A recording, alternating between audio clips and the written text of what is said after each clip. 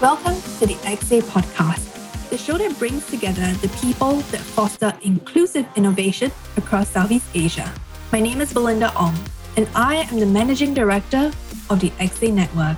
Every episode, one of XA's members will lead a fireside chat or panel discussion with other members, founders, or investors that have shaped the tech ecosystem in this vibrant region. If you like what we have to say, please follow or subscribe to our show. And do remember to tell your friends and rate us 5 stars so others like you can find and benefit from all of our great content. Show notes are linked in the episode description, and you'll find notes and additional resources there.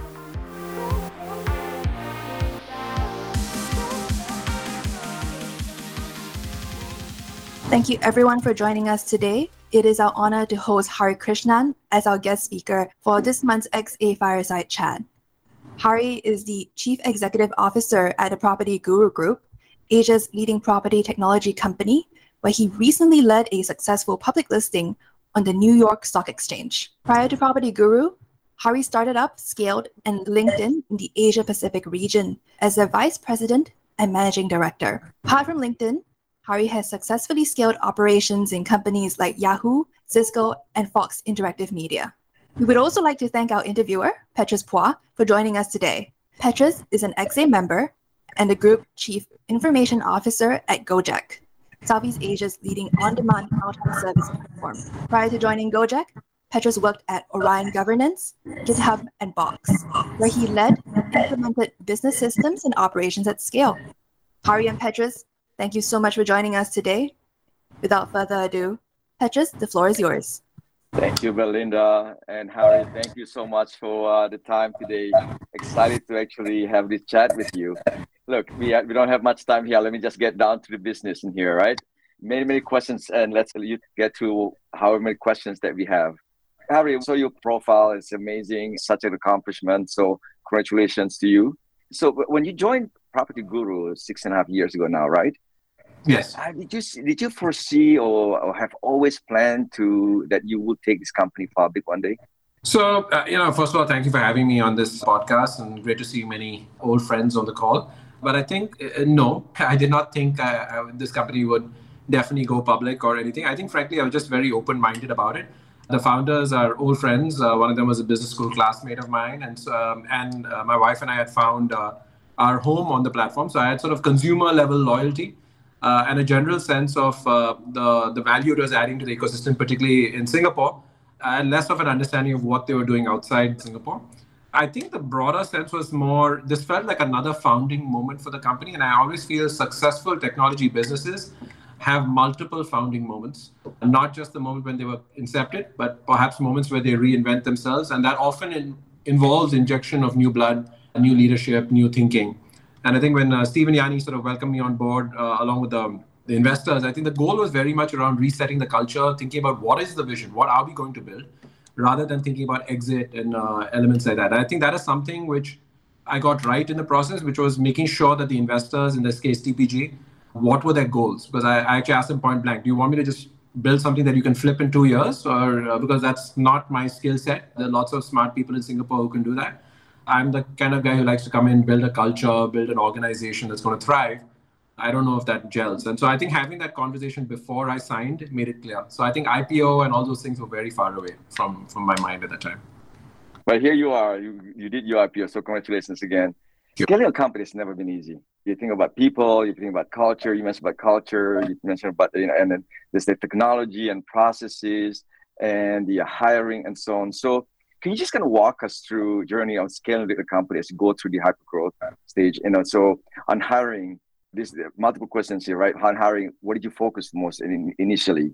And culture, what was the culture that you envisioned to create? And how did you maintain the culture as you go from 5 people or 10 people to now like 1,000 people and so on? So let's start with that first. I have some follow-up questions on this. I think one of the things that appealed to me intellectually with PropertyGuru was the fact that they had already built a successful company. It wasn't a startup. It was already a market leader. It had already existed for 7-8 years by the time I came along. And yet its growth rate has started to level off. And so it was more of reinventing a culture rather than creating one. So at LinkedIn, when I came in, it was actually a younger company and a smaller company than PropertyGuru. So I was part of actually building that culture from the ground up. Here, there was a culture. And so I had to figure out, okay, what is that culture and how do we evolve that?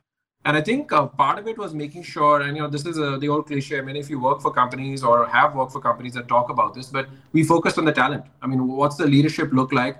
Do they have a common sense of mission? I'm a big believer in missionaries rather than mercenaries. So people who are fighting for the purpose rather than the paycheck. There's always someone who can pay more than you. So the question becomes more, are they going to quit as soon as someone gives them an offer?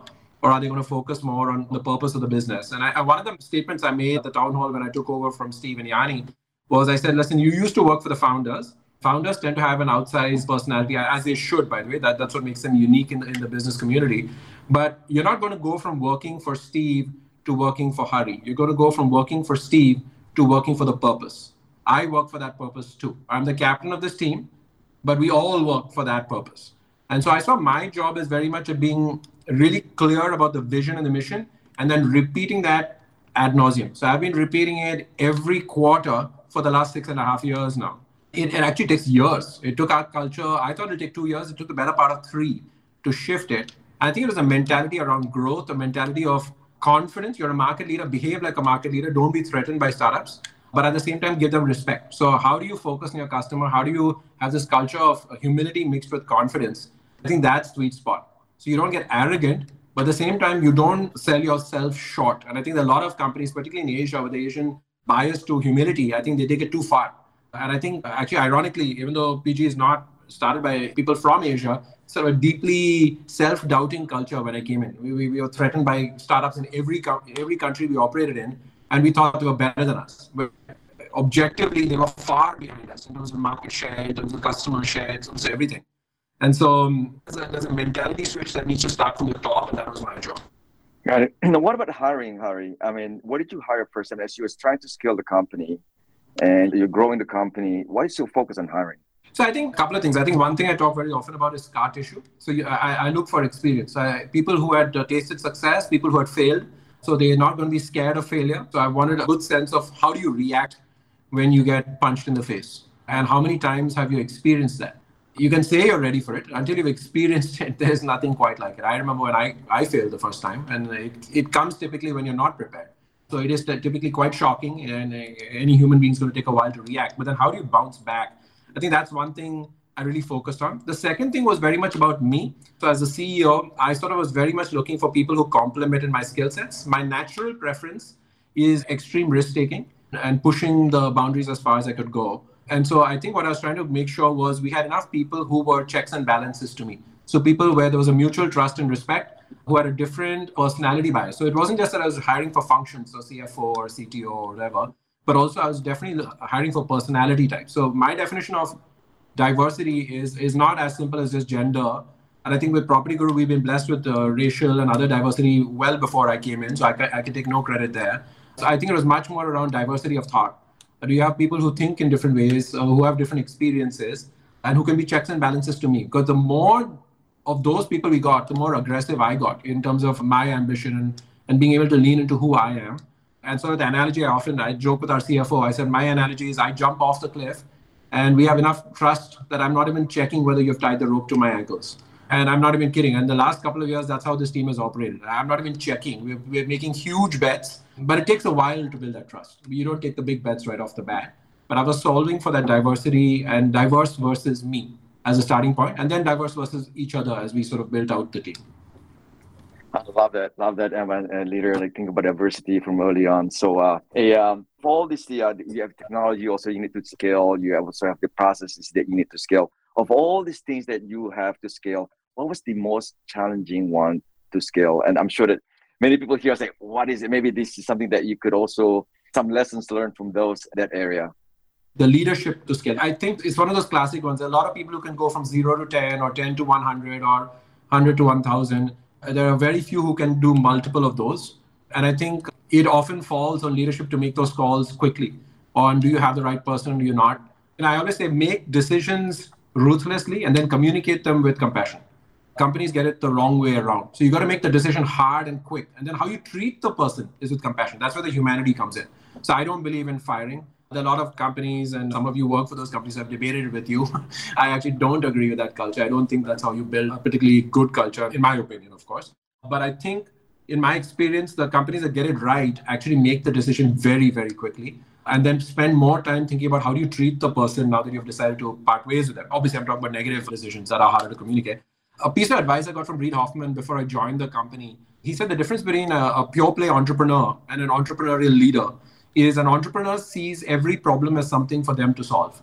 And so as you grow a company, you're going to have more and more problems. Particularly if you're successful, you actually get more problems. That's your reward. And the difference between an entrepreneur and an entrepreneurial leader, as he defined it, was that entrepreneurial leaders know how to solve the problem, but they also know how to hire people to solve the problem. And they know how to hire people who can hire people to solve the problem. So they can scale. That sort of stayed with me from day one. That was advice I got before I started up with the company. And we definitely focused on people who knew how to lead leaders. And very often they were hired well before the organization needed it. When I came in, the company was generating around $25-30 million Sing dollars in revenue. It didn't need massive leadership, frankly, at that point. But we had complexity, geo-complexity, product complexity, which was significantly higher than the revenue would indicate. So you needed a maturity to be able to figure out, first of all, what do we shut down? A lot of what I did in the first year was just shutting things down. All our growth came from I think I shut down 80% of the initiatives that were at PG before I came in year one. We shipped no new products, no new pricing. Actually, we were a phenomenal product engine. We shipped no new features in the first year. It is the first company I've ever worked for that did not succeed in shipping a single feature in the first year that I was there. And yet, we took our revenue growth rate from 8% the previous year to 27% in year one. And so the board said, okay, what did you do? Because it's not evident from anything. You've not shipped anything, no new countries, you've not bought anything. I said, well, we just stopped doing stuff. No one lost their job. We just refocused them on something. And I had no idea. I was just placing bets because there's no data as well. So just completely subjective opinions, right? This is old cliche. If we have data, let's look at the data. If we're going with opinions, let's go with mine. And that's essentially what I told the team. I said, I'm the ranking officer at all times. So if you want to correct me, bring the data. Otherwise, it's my call. That's it. And I think it's easier to say that. When I started making the calls and projects started getting shut down, the data started getting found suddenly. So I think it was an important cultural shift for the company. Thank you for that, Hari. That's very insightful. Hey, let's switch gear a little bit now to your IPO journey. Let's go through the scaling and then growth, rapid growth. When did you decide that this is the right time now to go for IPO? And what were some of these indicators or metrics that gave you this final confirmation, hey, this is the right time? See, I think first off, I'd say to anyone on this call and to companies you're investing in, I'm not clear that every company should go public. I think public markets are fundamentally broken. I'm very clear about this. It's very hard. The incentives are very strange. That's a polite way of putting it. And so I think for me, it was more the result of the kind of investors we had built and recruited in, some of them preceding me coming in. And it's in full credit. Steve and Yanni built a business when there was no XA, there were no VCs, there was no nothing. So you looked at our cap table, it was the strangest looking cap table I'd ever seen. So, but they had started in 2007. Like I love to say, PG existed before the iPhone. So when you're building in that, you raise money where you raise money. You don't have an elegant launch pad, there are no angels, there's no accelerators, there's no incubators, there's no nothing, right? Now, in that ecosystem, when you build it out and you have a particular cap table, you then need to give them returns. And when I came in and I started looking at it, there were basically two outcomes, trade sale or IPO. Trade sale for companies like us, we are in a particular vertical in tech where there are no global majors. The biggest company in China does not exist outside China. The biggest company in the US does not exist in Canada. Biggest company in Australia does not exist in New Zealand. They're not even able to go to the logical adjacent countries. So it was a unique problem set. And so we are part of maybe two companies that have done it successfully as multi-market, Scout24 in the dark region of Europe, and with humidity at PG in Southeast Asia, are the only companies that have successfully scaled it. There are other people trying it in the Middle East, etc., but they are smaller. So we'll see. Maybe they'll also get there. And so I think it's very much around, first of all, do you need to go IPO? And it became pretty clear at some point the trade sale was going to be hard. We did cultivate and continue to cultivate opportunities there. But then I think the IPO path also became one where it created multiple options for us, where it divorced the outcomes for the investor from the vision for the company. What I mean by that is if the investor wants to exit at some point, if they start forcing that, your entire strategy is going to go in that direction. So I needed something that divorced the two. And so by going public now, even though TPG and KKR are very clear they don't want to sell down, At some point they will, because they're financial investors. But now I've given them outcomes where they can either exit fully or do block sales. There's no dispute on valuation because I'm a listed script.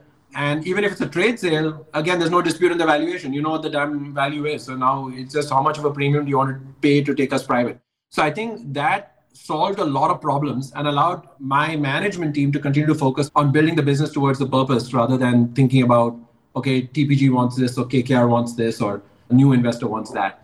And I think that's a problem a lot of entrepreneurs end up in. If you have one really large investor, in the end, you can say vision and purpose and all that. They are setting the tempo if you don't create exit pathways for them. Thank you for that, Hari, again. Very, very insightful. So you decide, okay, this is the time. And you have to decide, right? Whether you want to direct list or you want to go through the very so hot back then SPAC, right? So, so why did you decide to go directly listing to New York Stock Exchange? And also, now that you have been public for a while now, and what are your thoughts on the current market condition, and then both globally and regionally here in Southeast Asia? Yeah, I'm just glad we got it done. That's what I got to say. I'm glad I got money on the balance sheet. I got money on the balance sheet and I can smile. That's the way I look at it. No, listen, I think it's pretty open. I tried to take led by me, we tried to take the company public in 2019, regular listing on the ASX. Did a lot of things right, rekitted the board, did a lot of cleaning up of structure and tax, two things that no entrepreneur ever thinks about. We went like super deep, fixing Vietnam and Indonesia, the two most problematic markets in which we operate in, from the outsider's perspective in that sense. Exciting markets, but from a tax and structure perspective, carry a lot of risk. And so we've cleaned up a lot of that. But then by the time we got to that finishing line, the Australian market had basically become a bloodbath. And so our board said, listen, we don't really need the capital. We're going to pull the plug. Incredibly deflating experience because you'd spent basically the whole year on a plane, flying all over the world, trying to convince a billion people to put money into you. I know with ridiculously low conversion rates, like pretty much every other company. And then your board decides, I was part of it, but it was still not a great feeling. But I think so we came into 2020 and we were just focused on building the business. I think what was gratifying is despite the CFO and I being gone, trying to list the business, 2019 was a record year for PG. It was the highest profitability, the highest revenue. So that told me we'd built the right team. They didn't need me or the CFO to actually put runs on the board. And so 2020, we had focused on just growing the business. COVID smacked us in the face. Unlike e-commerce and Zoom, etc., PropTech, COVID is an absolute headwind. It is a negative consequence. And the only benefit of it was every single one of our competitors was loss-making. So they got absolutely crushed. And so our job was much more around how to navigate through it. And we came into 2021, we were fine. And I think to your question, frankly, the SPACing was just floating in the ether. Every bank was coming, calling Joe and me and trying to get our time. And we took the calls out of curiosity. But frankly, Bridgetown actually came to us through a warm introduction from another large investor who we had met as part of the 2019 IPO process. And they said, listen, if you're thinking about Southeast Asia, you have to talk to PropertyGuru. So it was a warm introduction from someone we both respected. And then we got to know Pacific Century and TL Capital, and we really liked what they did. And I think the lesson from 2019 is you need as many partners as possible to share your story. You may have a remarkable story, but you need a lot of cheerleaders going. We had TPG and KKR, two really phenomenal investors, and we still didn't get it done in 2019. So 2021, we just unloaded the tank. Every single investor was required to go out and do press on our behalf, to go out and talk about us as if we're the coolest thing ever. Leave absolutely nothing to chance. And because of that, we somehow crossed the finishing line. So I have no doubt in my mind, it is a lot of effort from a lot of people. It's fine. I think it was the right thing for PropertyGuru. I'm not clear that it's the right. If I was starting a company tomorrow, I don't know I'd architect it to go public. And what are your thoughts about the current market condition here right now, Hari? I think it was a correction that needed to happen. I think the valuations are ridiculous. I'm saying that as someone in the tech sector, right? Most of the companies did not deserve the valuations they're carrying. There has to be some semblance of operational profitability. You can say NPAT's a bit of a joke for many of us. I actually can subscribe to that and agree to that. But you have to understand EBITDA. There has to be a concept of trying to say that you are going to earn more than you spend. Particularly for the companies who have been there 10, 15, you're talking Series G, Series H. I don't know, when we put alphabets, I didn't think we thought we'd go that far down the thing. So it started getting a bit ludicrous that your company is 15, 20 years and still private, which are decacons or whatever the term is now. That sort of tells you public markets are, one, slightly broken, but also the private markets are that lucrative from an entrepreneur's perspective. I can just keep selling forever here because you're willing to give me whatever valuation I asked for. So I think there was a correction that was due, but I think no one saw this, right? I mean, this is a bit much. You have a war, you have a pandemic, you have interest rates all coming together. Though having said that, I have friends who claim the correction should be even more and more may come. So it's really tough market conditions. There's no two ways about it. But I think there's a big separation between the companies that actually are showing their profitability and others. So you're seeing, like even as we've listed, our share price is down about 15-20% since we IPO'd. I mean, my personal portfolio is off by more than that. So I'm not unhappy with that. I think relatively speaking, we're doing pretty well. So I think, but that's not good, right? When you're gone IPO, you're 2 months out and you're celebrating being down 20%. It's tough. It's very, very tough. But I think this is a world in which cash is king. You need cash on your balance sheet. You don't have that, you have nothing. So my advice to any entrepreneur is just get funded, raise money when you can from investors who can add value. And our investors added a lot of value in our path to IPO. Yeah, definitely. Cash is king. That's the mantra, right? So speaking of the so pre-IPO, many leaders typically focus on let's grow top line, the expense of the total EBITDA, right? I think you mentioned about EBITDA earlier. And typically post-IPO, I see that many then leaders will start thinking about what's my total P&L and look into the top and bottom line and what's my EBITDA. Did you see that the focus changed from pre-IPO to post-IPO? And what's your focus now given the market condition? I don't think you can go IPO without an EBITDA story. If you do, the consequences are dire. And there's lots of data points, some from our part of the world, some from the US. Companies that got their IPOs done in the frothy markets even 2 years ago, they got hammered as soon as they went out. And I think one of the biggest challenges, I was giving this advice recently to one of the large VCs in Southeast Asia. I said, you guys need to do a better job getting companies ready to go public because you're focusing so much on the commercial stuff and all of this incurs cost. Why I'm talking about this is this all kills your P&L because if you're building it as if you're operating in a vacuum, I just have to focus on my COGS essentially and my revenue. You're not building a real company.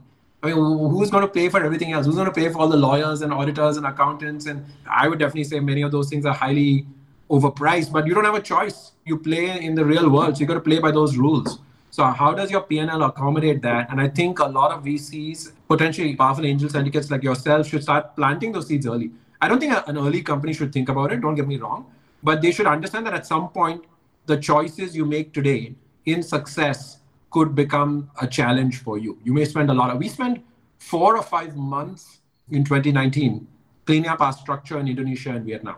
4 or 5 months. There's an argument to be made that if we hadn't spent those 4 or 5 months, we'd have probably got listed. The markets would not have been that bad. But it is what it is. I mean, that's what it was necessary now, I can say, to do. It would have been horrible to be a listed company and not have cleaned that. The consequences would have been even worse. So I think that path to EBITDA is something that if you're thinking of IPO, you have to already be on that path. Otherwise, don't bother trying that game. Everyone points to Amazon. I'm like, the fact that you keep pointing to the same one company sort of tells you how exceptional that is. So don't point to that one company. Talk about the other hundreds of thousands of companies that have gone public. So I think that's the mentality I would encourage people to have. It's also a little harder to answer the question, Petrus, because honestly, we've gone public in a market where EBITDA is the most important thing. I mean, I'm still very focused internally on growth. Our revenue growth is still, we're projecting north of 40%. We're going to try and keep sticking to that. So we want strong growth even at this point. But definitely the parts of the business now which have a balanced scorecard, focus on profitability, operational profitability, I think that's very much part of it. Thank you. So I'm hearing like EBITDA. I'm sure there are things that you will advise some of these leaders right now who are considering taking the companies public. What are some of those things, Hari? I think first off, you got to make sure your unit economics work, right? I mean, it sounds like I'm saying something that's obvious. I think we can all think of several companies that haven't got it. If you just absolutely have no concept of fixed costs, if every cost is variable, you have a real problem. And I don't see how that business is going to be valued significantly. At some point, as I like to say, you got to pay the piper. You can pull wool over the angel, maybe the VC, maybe the Series B investor, even if you're a good storyteller. At some point, somebody's going to look at your Excel sheet and not your PowerPoint. And at that point, you're done. So you got to be able to get unit economics figured out pretty early. And then you got to start thinking about what are all the additional costs you got to bear if you decide to go public. And it is an if. I can't stress enough. It was the absolute right thing for PG. I don't think it is the right thing for every company out there. And if you are, there's a lot of costs. And I'm talking millions. If you decide to go to the US, tens of millions of dollars of additional stuff that's going to show up on your P&L. And you've got to be able to handle that. It is quite scary. When you start seeing that, it's very real, and yet you have to bear that. Your D&O insurance, just the insurance for directors and officers, is millions of dollars a year. Something we didn't have to do in the past, but now you're going to get sued. For everything you get sued. So you need that cover. It's not something you think about. When you're building a business, you're not thinking about getting sued for frivolous stuff. But you are now if you're a public company. So you need to think it through, understand you don't operate in a vacuum. Your investors may say you're super sexy. Go talk to a public market investor. I suspect they're going to test you on something very different. That's absolutely right. That's absolutely right. Last question here, Hari. How did you celebrate this monumental event, right? How do you celebrate with your team, and how do you celebrate with your family? What did you do? Well, my family was down with COVID until 2 days before I got on that plane. So it was pretty damn close to me not getting on the plane to New York, which I would not have made this call. I guarantee you, if I had been in a different mindset. No, I think we really celebrated. We went hard. We were in New York. New York had just opened up, so we were able to do a proper listing. The US stock exchanges really know how to throw a party, make you feel special. I don't think PG's ever felt better. The one anecdote I'll share from there has nothing to do with us. We were standing outside the stock exchange, and I think I shared this to Tony. And we looked across the road, and there was this couple who was excitedly taking photos of each other, the mother and son. And then our banker comes over and says, it's a couple from Singapore. They were here on holiday. They just happened to turn the corner, saw the New York Stock Exchange, saw the Singaporean brand up there, got excited. So I was live streaming with some family I don't know from New York because they were just so excited to see a Singaporean company listing over there. That was the best moment. As a leader, that's the greatest feeling in the world. Like when you're not talking to someone you know and they're celebrating. But celebrations there, absolutely. After parties, which cannot be divulged over here, but really good. It was really good celebration. That's so awesome. Well, thank you so much, Hari. I mean, it's such a good pleasure talking to you. Again, congratulations. And with that, I want to turn it back to Belinda. So thank you. Before we close, as a reminder, show notes are available on the link in the episode description. So do click through to get a summary and related resources. We hope you liked the episode as much as we enjoyed bringing it to you. And if you did, please do spread the word about our podcast and take a second to rate us 5 stars. Thank you for joining us today. This was Belinda with the XA Podcast. See you next time.